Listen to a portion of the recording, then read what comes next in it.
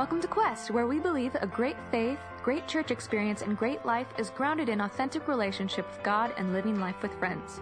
Join us today in changing our world one friendship at a time. If you would like more information about connecting at Quest, stay tuned after the message. So today we are wrapping up our series in Romans. This is we're going to be focusing on Romans chapter 16. But I'm curious how many of you feel like this has been a really good season for you in terms of going through this series. Now here's one of the things that, like Ross, Wendy, and I, we are very prayerful about the content that we deliver here on a Sunday morning. We want to create a healthy diet for Scripture for you guys to learn from. We want to talk to the culture and how it applies to the Word, and we also are interested in knowing that there are issues in your life that you would like us to speak to, and so we're trying to carefully bring content to you that really helps you grow in your own spiritual journey. And so this is a little bit risky, but I'm going to try it out today. If you've been a part of this series and it has helped you grow in your spiritual journey, then I'm going to ask you by a round of applause to let me know. So just you put your hands together if you've really been blessed by this series. That's good. Thank you. Now, I'm glad that that's true, because we really do want to bring quality content to you. And I know for me, this has been a fantastic series for us. And I apologize, I'm a little bit scatterbrained right now because Ian, who is our worship leader, he challenged me this morning before everything started. He said, if you can get our congregation to say amen during your message, then I'll buy you a coffee. And I just realized I ran past my opportunity for you guys to say amen. So can I get an amen? That's one coffee, Ian, you owe me. And so I appreciate that. I'm letting you guys in on this moment so you can help me out, because I need coffee to survive. And so Anyway, no, I appreciate that feedback. By the way, if you're online and you're able to connect with us and you felt like this series has been meaningful for you, I encourage you to write in the chat. Just let us know that this has been a good series for you. We really want to connect with everybody in this church, whether you're here in person or online. And so thank you for that. Let me just open us up with a word of prayer as we begin this morning. Heavenly Father, Lord, we are so thankful for the way that you communicate to us and with us. We're thankful for the word that you give us, not only your Son, but also the Holy Bible. We're thankful that we can grow from it and learn from it and apply it to our lives. And as we do, we experience the goodness that you bring to us through that growth and maturity. And so this morning I pray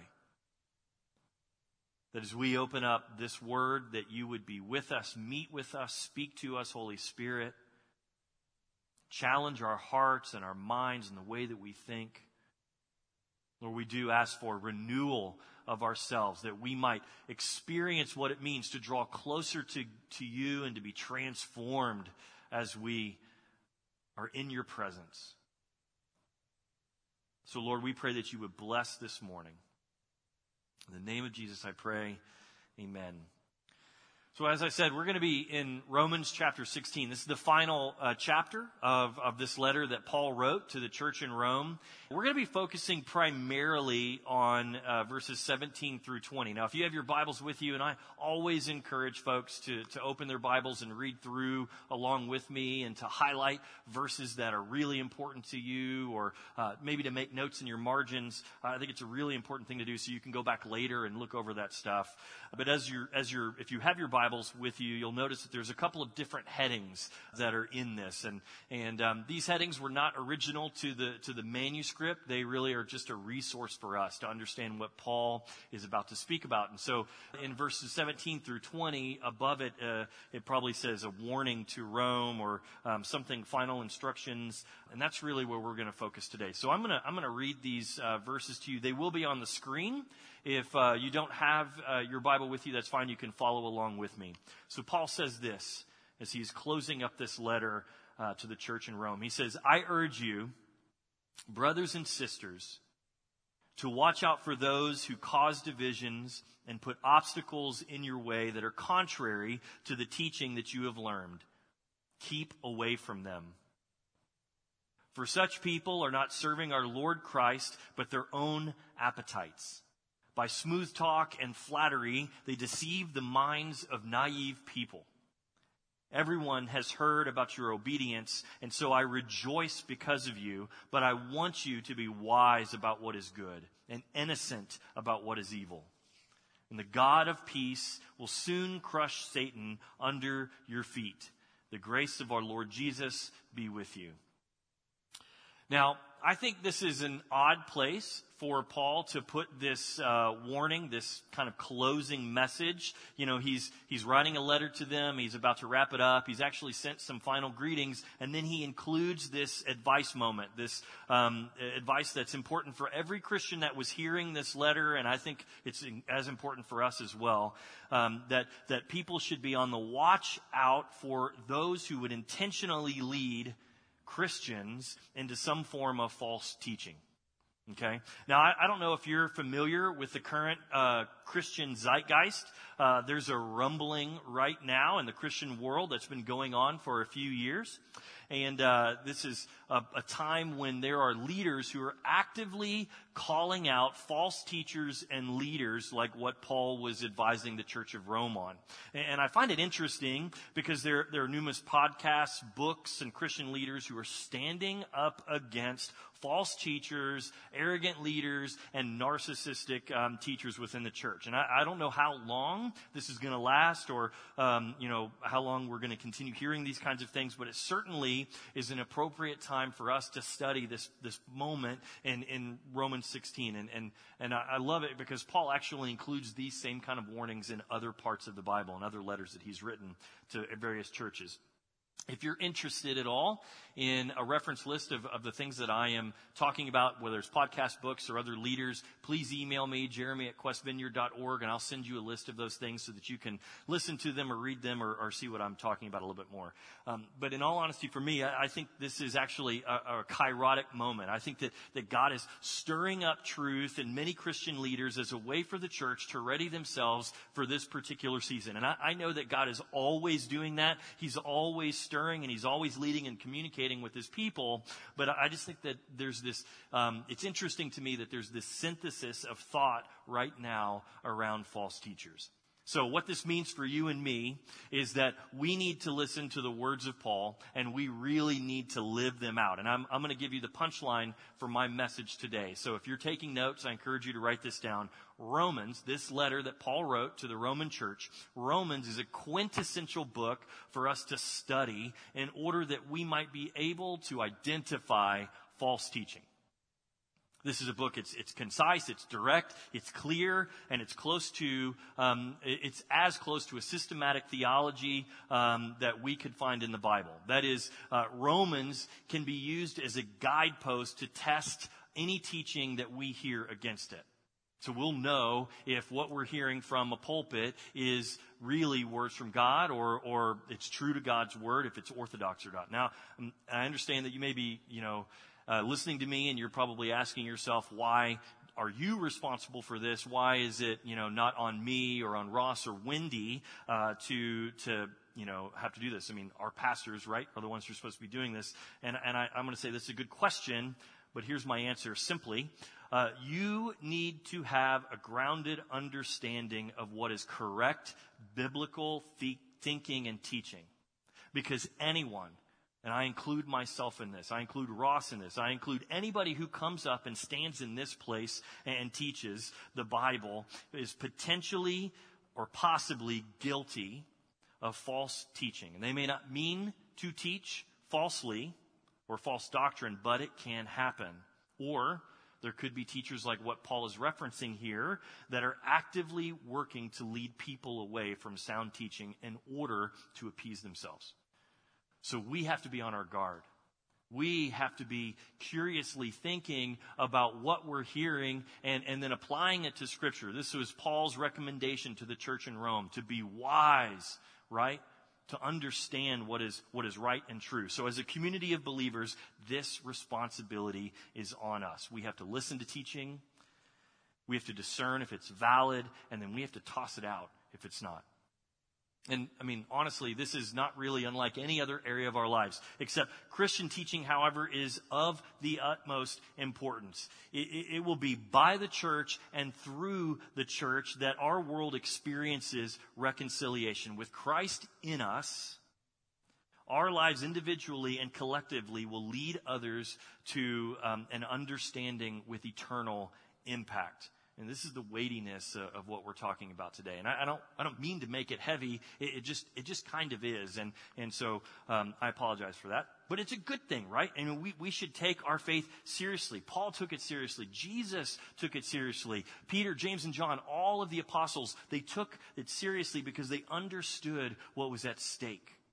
And I think the hard part for us is that sometimes we lose perspective. I mean, there are so many things in our lives that are actually important. Things that we have to pay attention to, but realistically, they can sometimes only serve as a distraction from what is most important, and that is life with Jesus. So what we choose in this life, it has eternal implications. What we believe, how we live, what we teach our children, these things, they either lead to life everlasting or they lead to death and a departure from God, the creator of everything. So it's vital for us to make certain that we are listening to people who are sound and orthodox teachers. Orthodox means that they're teaching theology that lines up with Scripture, that's accepted as true and right. So for me, as a member of this community, and I've been blessed to be here 11 years. I know a couple of things about the people here in this church, and I'm so thankful. I know how you are a people of purpose. You're a people with intentionality. You're independent thinkers. You want what's best for your family, what's best for this community, and what's best for this church, and you will do whatever you can to circumvent any false teaching and avoid any unnecessary harm that might come from someone who would stand up here and try to lead people astray. And so this text in Romans is very important for us because it gives us some very precise indicators to help us discern what faulty teaching is. So let's dig into this text. We're going to start in verse 17. Here Paul is admonishing the Christians to look out for those people who are laying out obstacles for believers. Now, he doesn't acknowledge a specific group of false teachers or any specific false teaching in particular. And so this seems to be more of a generalized encouragement from Paul to the church. And this was true in many of the other letters that he wrote. You can see that in Ephesians. You can see it in Corinthians as well. So what that does is it leads us to take this message, this warning, and apply it to any threat of false teaching that exists here in our own day. So this text indicates that this is referring to false teaching within the church. And I make that distinction because we will always experience people who are trying to lead us away from Christ outside of the church. There are plenty of teachings that are out there that are going to try and distract us from what Christ has for us. And so just so you can be a part of my mind, you can think like any teaching that is counter to Christianity. So, right, Islam, Buddhism, atheism, Marxism, these things will try and steal away from us the blessings that Christ has for us. But Paul, what he is specifically referring to in Romans chapter 16 are teachings that happen within the church. These are things that are maybe a little more subtle, maybe a little bit more coy in a way, but they ultimately lead Christians down a path to unorthodoxy. See, these are things that sound like something that Jesus or Paul might have preached, but instead they point somewhere else. So he uses this language then in verse 18 that these false teachers, they're not serving Christ, but they're actually serving their own appetites. They're looking out for themselves, for what they are interested in. And they use smooth talk and flattery, which ultimately leads to division within the church. And this right here is the framework that we need to use to consider when we are evaluating what is true, sound teaching. So when we hear teaching and we recognize that the motivation of that teaching is to not bring glory to God or to encourage the church, this should be a red flag for us. It's an indication that the person delivering the message is concerned only with themselves. right? They're concerned about what matters to them. They're preoccupied with their own interests. Douglas J. Moo, he's a theologian. He's a professor of New Testament at Wheaton College Graduate School. He says this about false teachers. He says, pride is often their root sin. More status, more prestige, and publicity come to the people who teach new or strange things than to those who plod along and following the lines of truth laid down in the Scripture and in the history of the church. I find this interesting, what Dr. Moo is talking about. It almost makes it sound like the teaching of the Bible, or teaching the Bible, is something that is mundane as we plod along, thinking about the teachings that have been around for centuries. But I suspect that that's not at all what Dr. Moo is saying. I think the deeper truth is that the gospel message of Jesus is wildly interesting on its own. Can I get an amen? Right? It's 2. You got that right. We're all tallying up my coffees right now, so we can hold Ian accountable for this. Okay. Technically, that's 3, because I got some in the first service too. Man, I'm going to be over-caffeinated next week. Woohoo! I'm going to say that again, though, because I may have distracted from this really good, interesting, and important point. The gospel message of Jesus is wildly interesting on its own. That means that when we teach the gospel message of Jesus, we don't have to add anything to it.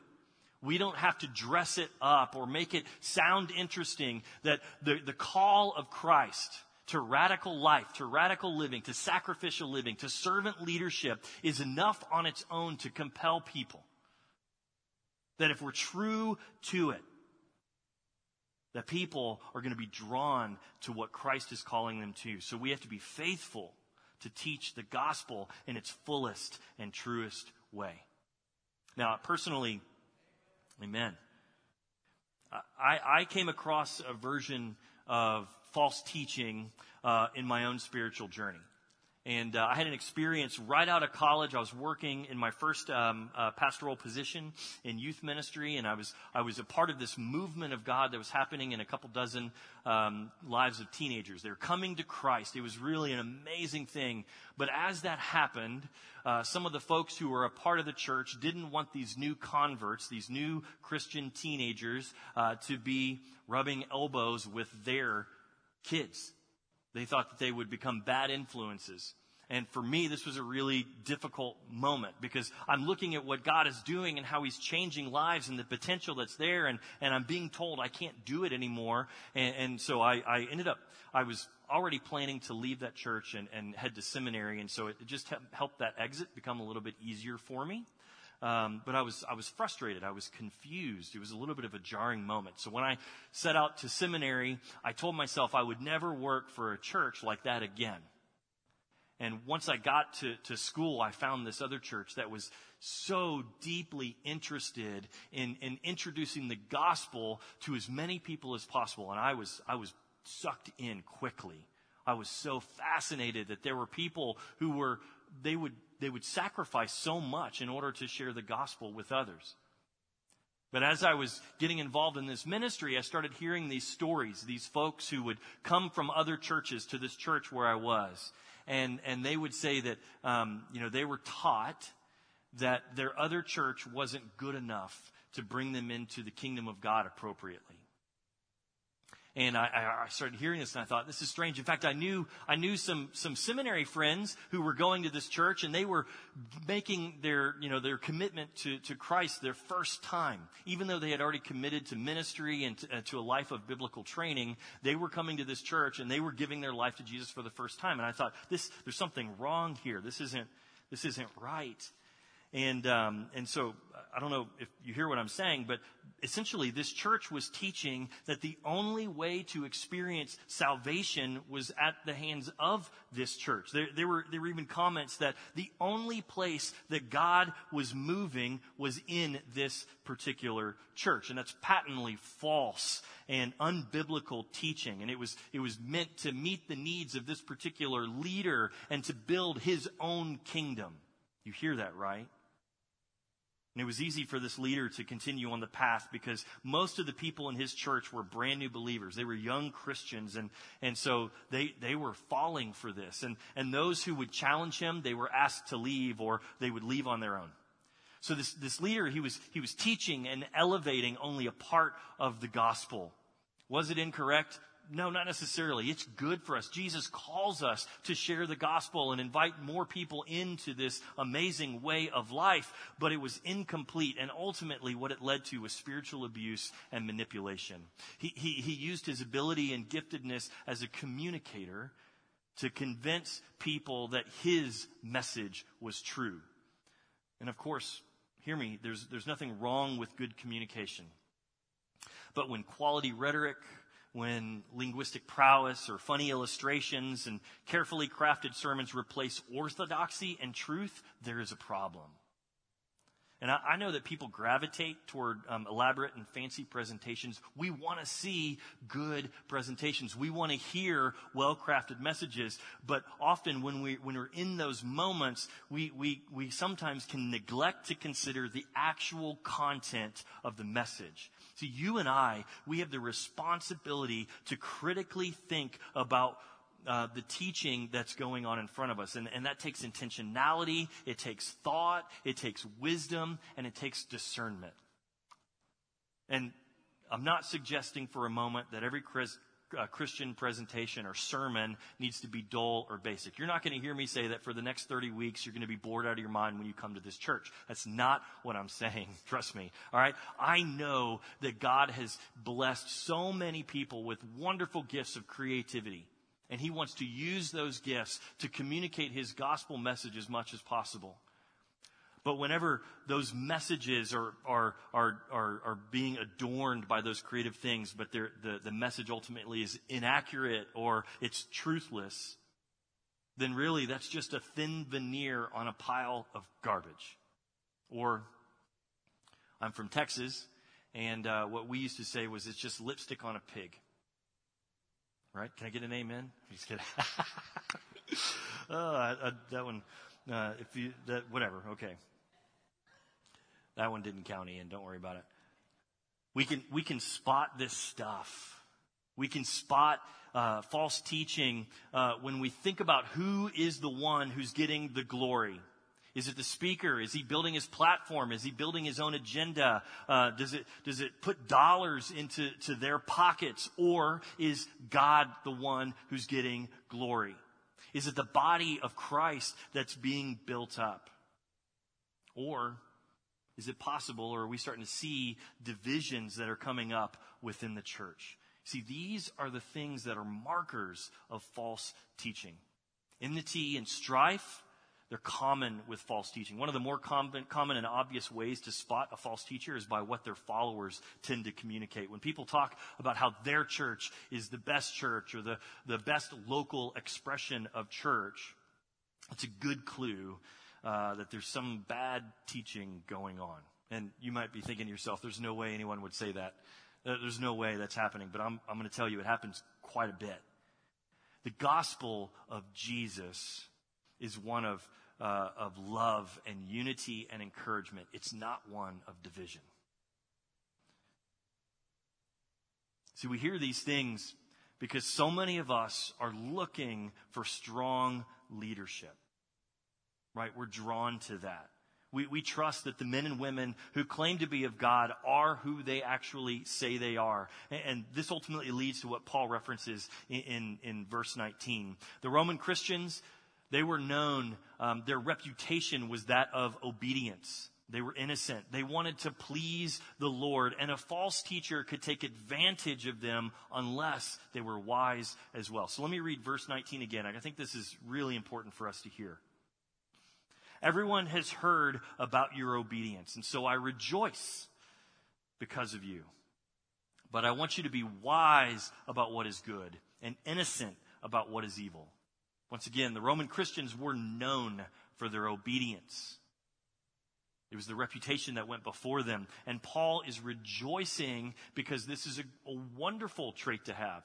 For me, especially, after so many years of youth ministry and as a father, when I meet someone who's got a characteristic of obedience, man, I'm drawn to that person. I love that person. Like when we go away on a trip as a youth group, like an overnighter, I want students who will obey the rules. My typical rules are, number one, don't die. And then the second one is follow all the rules that I've already given you. And if they can obey that, I'm happy. I'm like, that's peace for me, right? That's true. So Paul, he's using this in verse 19 as an encouragement, but he's also warning them. See, obedience can be blind. And Paul subtly warns them that their other kind of about their other kind of innocence, this kind that lacks wisdom and discernment about truth and error. They should not be so simple-minded that they swallow whatever teaching is offered. It's this phrase that he uses about being wise about what is good and innocent about what is evil. It's very similar to a saying that Jesus spoke when he was teaching. Matthew 10, verse 16, he says that we need to be as wise as servants and innocent as doves. And I think this is a beautiful way to exhort the Roman Christians. I mean, he's ultimately speaking to their readiness. He's saying you need to be ready with the gospel and ready to discern the teaching. You need to be ready for what the enemy may use to destroy your faith. And you need to be ready in your response to false teachers. Now, I personally don't know a ton about snakes. Frankly, I've spent most of my life trying to avoid snakes. Growing up, I grew up in Texas. One thing they say about Texans is that you should never ask a person where they're from, because if they're from Texas, they'll tell you. And if they're not, you don't want to embarrass them. And so that's the second time I've told you I'm from Texas. But Texas, growing up there were snakes everywhere, rattlesnakes on the ground, and you had to watch out for them in the water. We've got water moccasins. And so I was always trying to avoid them, but I rarely saw them. And that really has much more to do with the snake rather than anything else. And so for those who don't know, snakes they don't like to be seen. They're quite adept at camouflaging themselves. They become like their surroundings. And most times people who have encounters with snakes, it's because they run into them or over them. In fact, I've got an image of a snake here. I don't know if you can see it. There is a snake in this picture. And can anyone spot it? By a show of hands, can you spot it? Anyone? So here's the image of where it is. This is blown up, this next image here. There's the snake, of course, in that. And that is right in the middle of this other one. Snakes, they make themselves invisible. Do you guys see that? Even it's hard to see in the blown up image.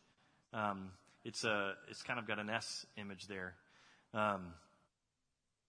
So what we need to learn from this is that wisdom is like we use wisdom to observe and to be aware of the people or teachers around us.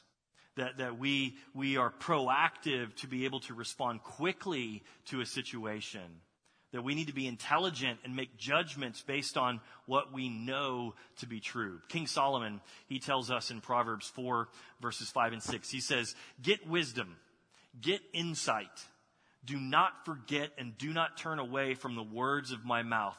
Do not forsake her," that's wisdom, "and she will keep you. Love her, and she will guard you." So, going back to this reference to snakes, snakes are intelligent, they're observant, and they're prepared to respond to danger. So being wise in what is good is similar. There's a knowledge about what correct thinking is, and it can spot incorrect teaching. Wise people observe the situations that they're in, and they assess them for what they actually are rather than what they want them to be. Wisdom helps us to appropriately respond no matter what's happening around us. On the other hand, doves are quite peaceful.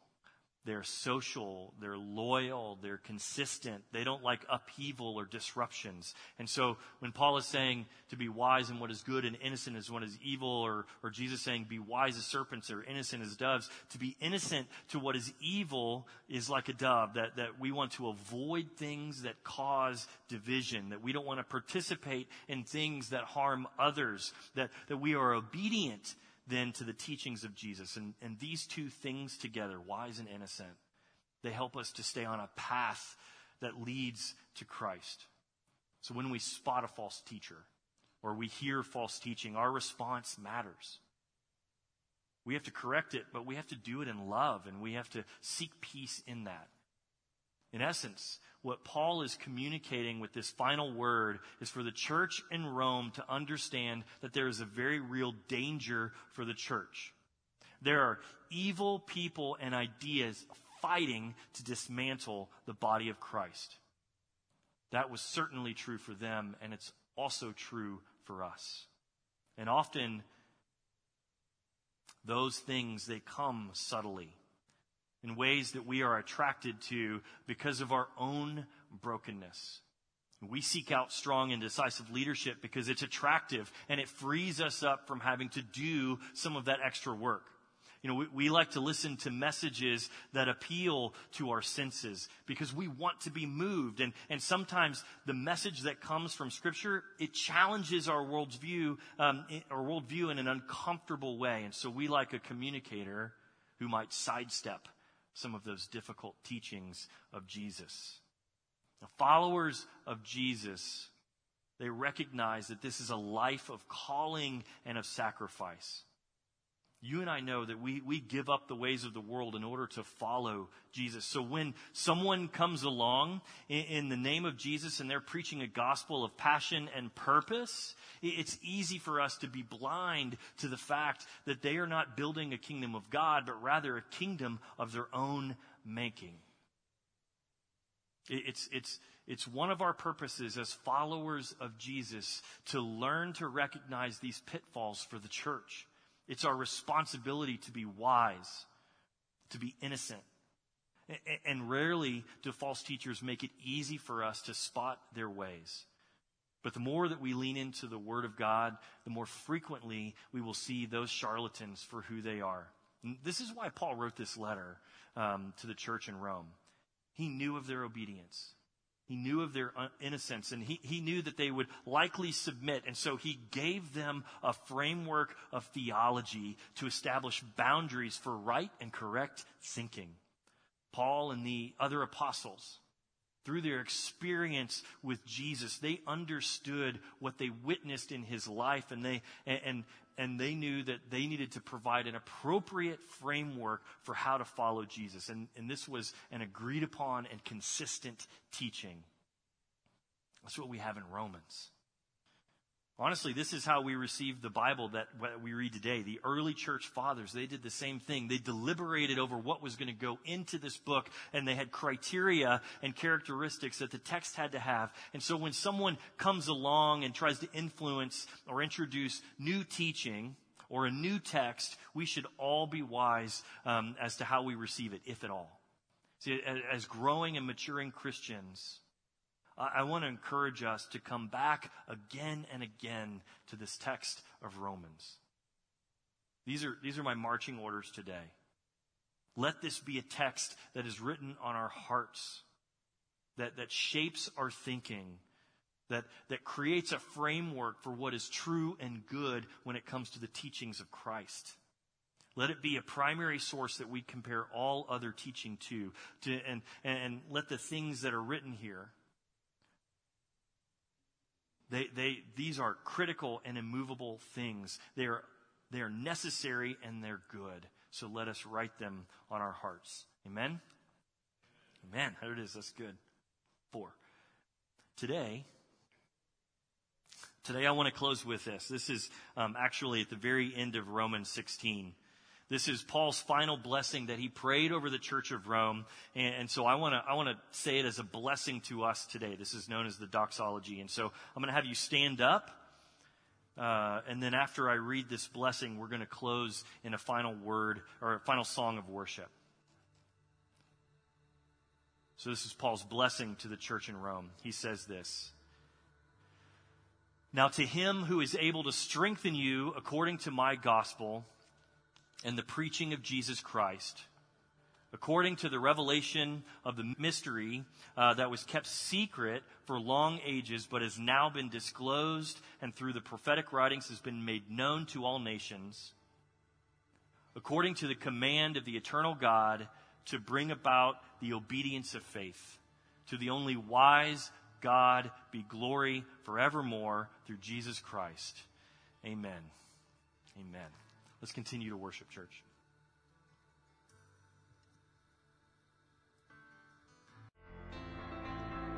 We hope you encountered the love of Jesus in this message.